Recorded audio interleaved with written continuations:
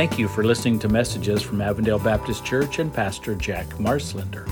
This message is from the series Jesus in the Gospel of Luke and was preached on November 27, 2022. One of the things that we do this time of year, of course, and you saw it if you came in on this side, is Angel Tree.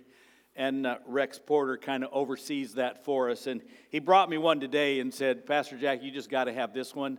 This one, young man by the name of Xavier, is for you. Because here's what he wanted. He wanted, it's got to be a great young man, a Raiders sweatsuit, size 14. So that's for me, and I will be getting him that and anything else the young man wants for Christmas. Nice to know they're growing up right. Anyway, let's move on to something else. I want to talk today about walking like Jesus, living like Jesus, thinking like Jesus, being like Jesus. And I want to start just by reminding you that some things that you see are very easy to recognize because they're common and their characteristics are very well known. If you see a 40-foot tall cactus with multiple arms, you immediately recognize, if you're from Arizona, that that is a saguaro cactus. If you see a small furry animal with big feet and ears hop across the desert, then you know that it's a jackrabbit. It's just obvious. You recognize it because of the characteristics. If you see a spherical ball with laces that spirals when it's thrown, you know it is a football. These things are common and are easily...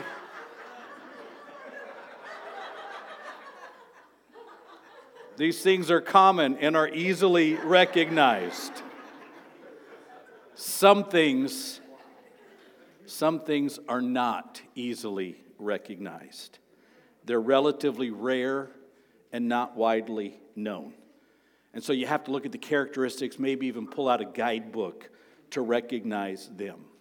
Several months ago, Dawn and I were camping in the Chiricahua Mountains of southeastern Arizona, and we saw an animal we had never seen in the wild before.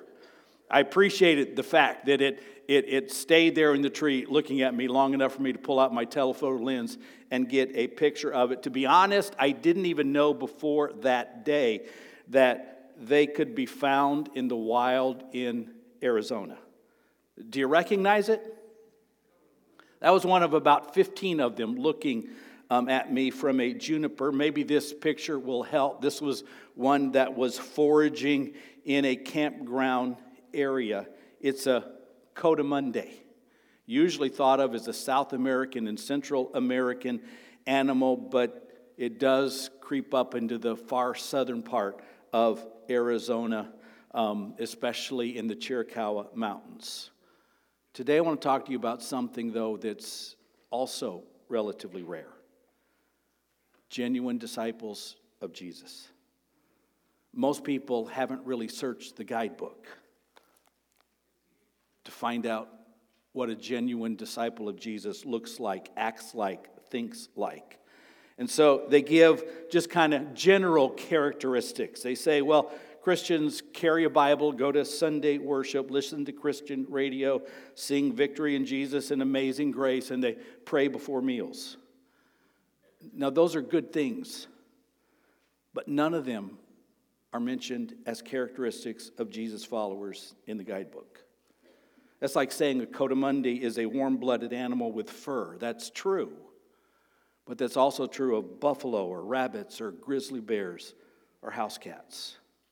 So today I want to give you from the Bible 5 characteristics that are true of those who claim to be followers of Jesus. I hope I will be describing you and me. If I'm not, then we have work to do. In today's passage, we're going to see 5 characteristics of true disciples of Jesus, and that must be true of all of those who claim the name, I'm a believer in and follower of Jesus. Then if that's the case, these things must be true. So our passage is Luke chapter 14, verses 1 through 24.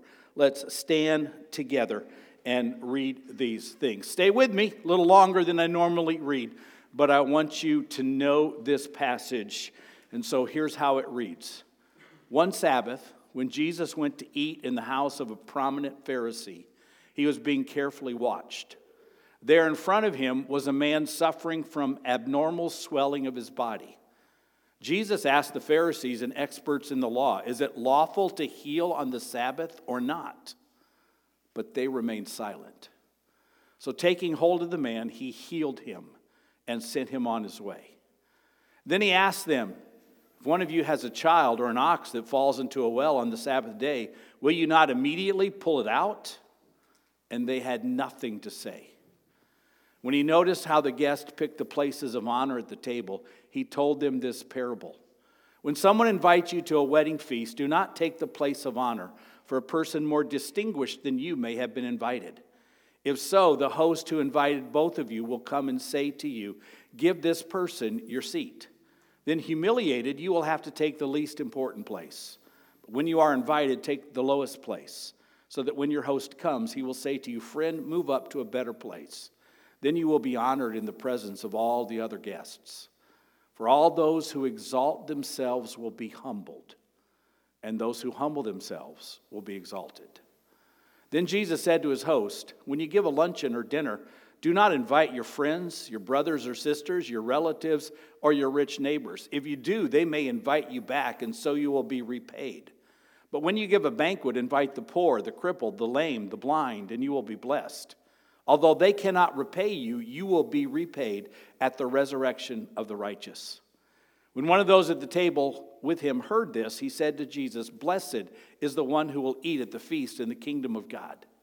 And Jesus replied, "A certain man was preparing a great banquet and invited many guests. At the time of the banquet, he sent his servant to tell those who had been invited, 'Come, for everything is now ready.'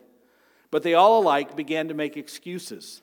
The first said, 'I have just bought a field and I must go and see it. Please excuse me.' Another said, 'I have just bought 5 yoke of oxen and I'm on my way to try them out. Please excuse me.' Still another said, 'I just got married, so I can't come.' The servant came back and reported this to his master. Then the owner of the house became angry and ordered his servant, 'Go out quickly into the streets and alleys of the town and bring in the poor, the crippled, the blind, and the lame.' 'Sir,' the servant said, 'what you ordered has been done, but there is still room.' Then the master told his servant, 'Go out to the roads and country lanes and compel them to come in so that my house will be full. I tell you, not one of those who were invited will get a taste of my banquet.'" You may be seated as we think about this. And I want you to understand the setting. A Pharisee, Luke actually says a very prominent Pharisee, someone who was well known, invited Jesus to his home on a Sabbath. Now understand what the Pharisees were doing. They had already aligned themselves against Jesus, and so they were inviting Jesus not to honor him, but to find more ammunition against him. And as he often did, Jesus turned the tables on them and pointed out the real characteristics of a man of God.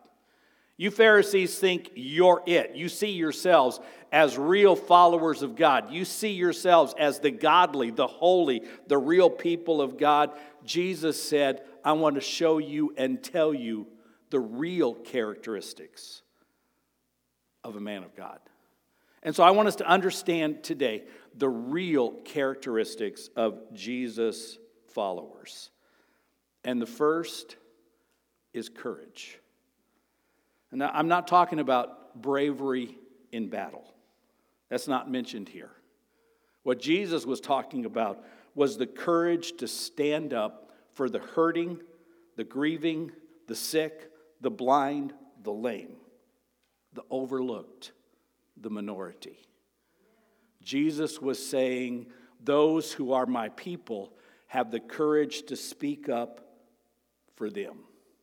Right in front of Jesus was a man that the King James Version said had dropsy, if you remember that word from the King James Version, or the NIV says that he had abnormal swelling, a retaining of fluid, most likely due to heart or kidney trouble.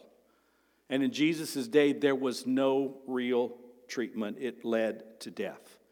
Most likely, the Pharisees had put him purposely in front of Jesus, wanting more evidence to use against Jesus that he was willing to break their law and heal on the Sabbath. And Jesus didn't disappoint. But he asked first, is it lawful to heal on the Sabbath? Hey, Pharisee, you know the law. Hey, expert in the law, you know. Is it lawful to heal on the Sabbath? And understand, that was at the heart of Jesus' disagreement with the Pharisees. The Pharisees were all about law and order. They had laws for everything, and the most important thing to them was the law. Now, Jesus was not opposed to the law, but Jesus was a people person, and he recognized that love is the greatest law. And the saddest part of this whole passage is in verse 4. When Jesus asked, is it lawful to heal on the Sabbath? Verse 4 says, but they remained silent. No one spoke up for the hurting man. No one spoke up for love. No one had the heart of Jesus and a mouth of courage. They were not genuine people of God. The courage to speak up for the hurting, for those who need it the most, is an absolute must-have characteristic of real followers of Jesus. Jesus and his people spoke up for the hurting. They spoke up against any form of racism. They speak up for the poor. They speak up for those with mental illness. Jesus' people speak up for the homeless, the unborn, for children from broken families. Jesus' people speak up for those who are sick, for those who are coming out of prison, for those hurting due to war or drought or crime, regardless of their citizenship or the color of their skin. We can't let verse 4 describe us, but they remained silent. It takes courage to stand up for the hurting. It often goes against the flow of modern church life. It often goes against the flow of modern political parties. But it must be who we are as a church and as individuals. If we are a people of God, we need to be the one who stand up for the hurting, the blind, the lame, the mentally ill, all those who are kind of left out. The church, God's people, must be the one to have the courage to say, what about them? They need love. They need help. Someone needs to speak up for them. There can be no law against it. If you're going to walk like Jesus, you must have courage to stand up for the hurting. We do really well standing up for our political views. We do really well standing up for our moral views, and I'm not opposed to that at all. But the real courage we need is to stand up for the hurting. Is there a law against this? Jesus asked, and no one said a word. We can't remain silent. The church must be the one to have the courage to stand up for those who need it the most. Let me show you two people who stood up for love as opposed to the law. Corrie ten Boom stood for Jews in Nazi Germany, though it was against the very unjust law of her day. She didn't just speak up. She put her life in jeopardy in order to save Jews, and she suffered horribly in jail as a result. If you don't know her story, read it. The Hiding Place. I can't go into it, but this was a woman who, because of her faith in Jesus, says someone needs to stand up for the Jews. And she did. Harriet Tubman stood for slaves in America, though it was against the unjust law of her day.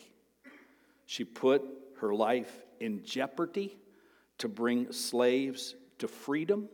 And then later in her life, she was instrumental in starting churches and starting homes for seniors. If you don't know her story, read it. Because those are the characteristics of real people of God. They recognize people who need help, and they stand up, speak up, and do whatever is necessary for those who need it. You can't really claim to be a follower of Jesus unless you have the courage, not on political or moral things, we do really well there, but the courage to stand up for those who need love the most, and they're everywhere around us. Now, you'll not have the courage to speak up unless you also have compassion. And maybe the Pharisees didn't notice the lame, the hungry, the hurting, the lepers, the demon-possessed, the Samaritans, the sinful men and women around them. They didn't go to camps outside the city where hurting people stayed. They ignored the blind and the lame who lined the streets and the temple area looking for help or a handout. They were so self-absorbed in their own worlds and had so isolated themselves from hurting people that compassion to them was just a word. They didn't put it into practice because they didn't hang out with anybody who needed help. It was all about them. We went camping. Our family did in California when our kids were small. While we were camping in Northern California, we wanted to see San Francisco. So we left our tent and we took a ferry across the bay and spent the day, and we hit all the sites.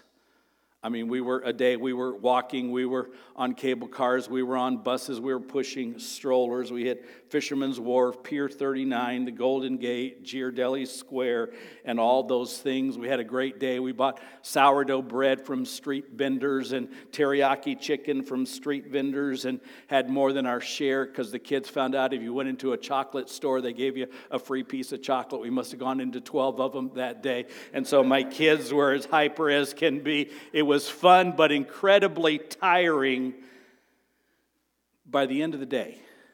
I mean, the sun had gone down, and we had to get back to the wharf to take our ferry back. Instead of going the circle route where all the sites were, we just walked across the city. Kids needed to go to the bathroom, and so I stayed outside on the street with the stroller and the baby and the backpacks and everything we were carrying, and a very friendly doorman let Dawn and the kids into the back door of the Ritz-Carlton.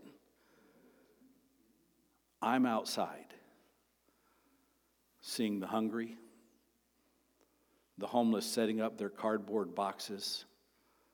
This was the height of the AIDS epidemic, and there were men looking almost like scarecrows on their pallets with signs saying, "I need help."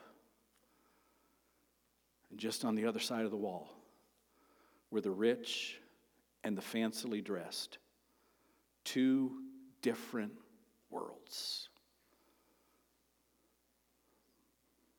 That's how the Pharisees lived. And that's often how modern American Christians live. Listen, real people of God have real compassion. So they go out the back doors. They go into the slums. They go on the reservations. They meet people coming out of prison. They learn of the places on the globe where people are desperate and hurting. And compassion leads them to do something. In modern American, suburban, white America, it's really easy not to know what's out there. But it's our job to know what's out there and to find the people that need the help because we have hearts of compassion and we can't just hang out with our own people. You want to walk like Jesus. You must have courage. You must have compassion. And the third thing Jesus said, all of aiming these at the Pharisees. Hey, you religious people, you think you're doing great, but you have no courage to speak up for the hurting. You have no compassion. You don't even know they exist. And you don't have what real people of God must have, and that's humility. And Jesus spared no words. He knew they had no compassion because they had no humility. They were arrogant, and they saw themselves at the top of the pyramid. We're the best, we're the brightest, we're the strongest, we're the godliest. And Jesus made it personal. You take the best seats at the banquet. You purposely go take the seats of honor because you think of yourself more highly than you should. You should instead take the worst seats. If any honor is due you, let it come from others and never from yourself. What did he say? He said, for all those who exalt themselves will be humbled, and those who humble themselves will be exalted. Maybe nobody in the history of the world thought more highly of themselves than the Pharisees. Unless it's Americans, or see ourselves as the cream of the crop. We're not. We are sinners in need of the grace of God, like every other human being. And we have to recognize that about ourselves. If there's any good in us at all, it is Jesus peeking out of our lives. It's not Jack. It's not ABC. It's Jesus, and we need to recognize that. So real people of God have the courage to stand up for the hurting, have compassion for them, have humility to recognize who they are. And the fourth characteristic of Jesus' followers is integrity. Integrity, listen, because I want you to get this, because we throw that word around. Integrity is the ability to do the right thing simply because it's the right thing and for no other reason. You don't do it because you'll get applauded. You don't withhold from doing it because you fear punishment or persecution. You do the right thing only because it's the right thing, the godly thing, and you know that you will do it whether you face praise or persecution. You do right because it's right. So Jesus said, listen, I'm here at a banquet with a bunch of rich Pharisees. Invite the poor, invite the lame, invite the blind, invite the hurting to your banquets. Don't do it because they can repay you. They have absolutely no way to repay you. Your friends might think it the strange thing to do, but it's the right thing, and God will repay you someday. Integrity is doing the right thing simply because it's the right thing and for no other reason. And it's really very rare in today's world. Politicians speak not the right thing, but the thing that will get them votes. Preachers speak not the right thing, but the things that their people want them to say and that will grow their church. They would rather get an amen from people in the pew than from God. Workers do the right thing, not because it's the right thing, but in the hopes that it'll get them a raise. Children do the right thing, not because it's the right thing, but because of the fear of punishment. But listen, real people of God do the right thing simply because it's the right thing. And they let God worry about the consequences. People may hate me. People may like me. That's not my concern. People may praise me. People may persecute me. That's not my concern. People might say amen, or they might get up and walk out the back door of the church, never to return. That's not my concern. People of God do the right thing simply because it's the right thing. And that's a characteristic of Jesus. Man, there were times when he got applause and thousands of people came to him. There were days in which thousands of people yelled, "Crucify him." He was not concerned with what people thought. He was concerned with doing the right thing simply because it's the right thing. And that's what God's people must do. Real people who want to walk like Jesus have the courage to speak up for the hurting, compassion, humility, integrity. And the fifth thing is a word you don't hear much. Real people of God act with immediacy. It's part of integrity.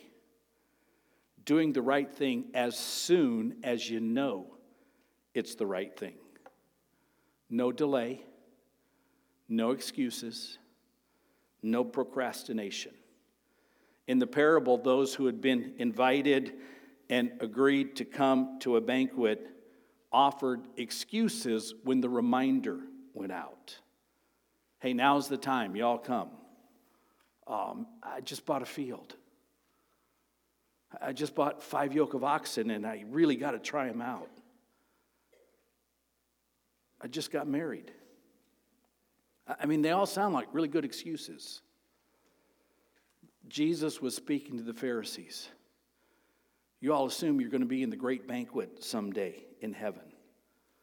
But Jesus said, I've invited you, you've not come to me, I'm moving on. So invite others, the poor, the blind, the crippled, and the lame. And he closed with this, go out to the roads and the country lanes and compel them to come in so that my house may be full. I tell you, not one of those who were invited will get a taste of my banquet.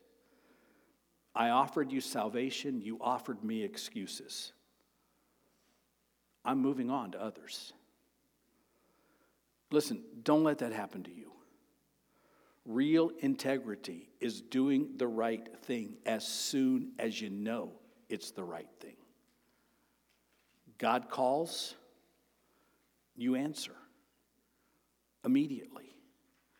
God says go, you go immediately.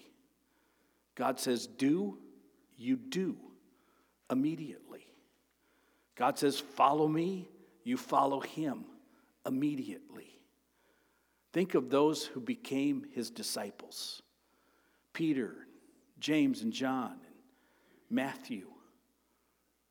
Jesus said, follow me. And they left their nets, they left their boats, they left their jobs, they left their tax collector's table, and with immediacy, they followed Jesus. Those who offered excuses, and there are a bunch in the Bible, you don't even know their names. Real integrity is doing what God has called you to do as soon as he calls you to do it. And we all have reasons. Well, I can't serve because I can't give, because I can't speak, because I can't do, because I can't follow Jesus today, because I can't be baptized now, because we got the becauses down. We need the immediacy. God calls. We say yes. So that's what it's really like to walk like Jesus. It's more than carrying a Bible and coming to church and listening to Christian songs and saying prayers before you eat. It's having the courage to speak up, stand up for the hurting, to have compassion, especially for what Jesus said, the lame, the blind. It's having humility. Nothing special about me. God's special, but not me. It's having the integrity. I will do the right thing because it's the right thing and for no other reason. And I will do it with immediacy. I will do it now. So listen, 2 things that I want to ask you to choose to have today. 2 things I want you to decide to do today. Number 1, that from this point in your life forward, never mind the past. God can forgive you of anything of that. Never mind what happened yesterday, last week, any other time. Choose to have integrity. I will do what's right simply because it's right, no matter what the cost or the reward is. As a preacher, I have to decide I will speak biblical truth, whether you guys like it or not. You've got to have that. Or you might as well not be a preacher. But you've got to have in your life too, I will do what's right simply because it's right. Others may not understand me. Others may not like me. I may be hated or persecuted. It's part of the Christian life. We do what's right, no matter what the cost or reward. So choose that you're going to live your life with integrity. And number 2, choose to live your life with immediacy. I will do what's right as soon as I know what's right. Before the excuses kick in, before I can think of 12 reasons why I can't do that today. If I know it's right, I will do it. And I will do it now. And that's how a Christian lives. I have always given at children's camp.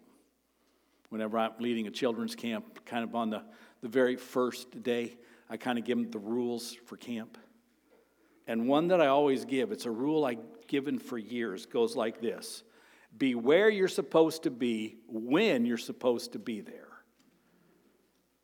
Be where you're supposed to be when you're supposed to be there. You remember that? Yeah?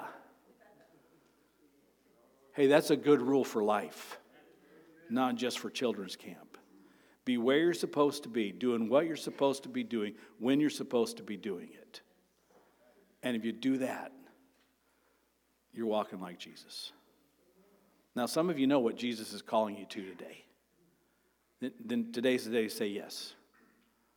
You ready to join the church? You can think of 1,000 reasons why you can't or you shouldn't or you got to wait or whatever. You ready to be baptized? You can think of 1,000 reasons why you can't come forward and say so today. You ready to put your faith and trust in Jesus? You can tell yourself, I got to think about this. I got to wait. But if you know if God's calling you, follow me. There's only one answer. Yes, Lord. Yes. Thank you for listening to messages from Avondale Baptist Church and Pastor Jack Marslender. You can find out more about our church at abcaz.net, and you can find Pastor Jack's sermons on most podcast apps. Thank you for listening, and may God bless you.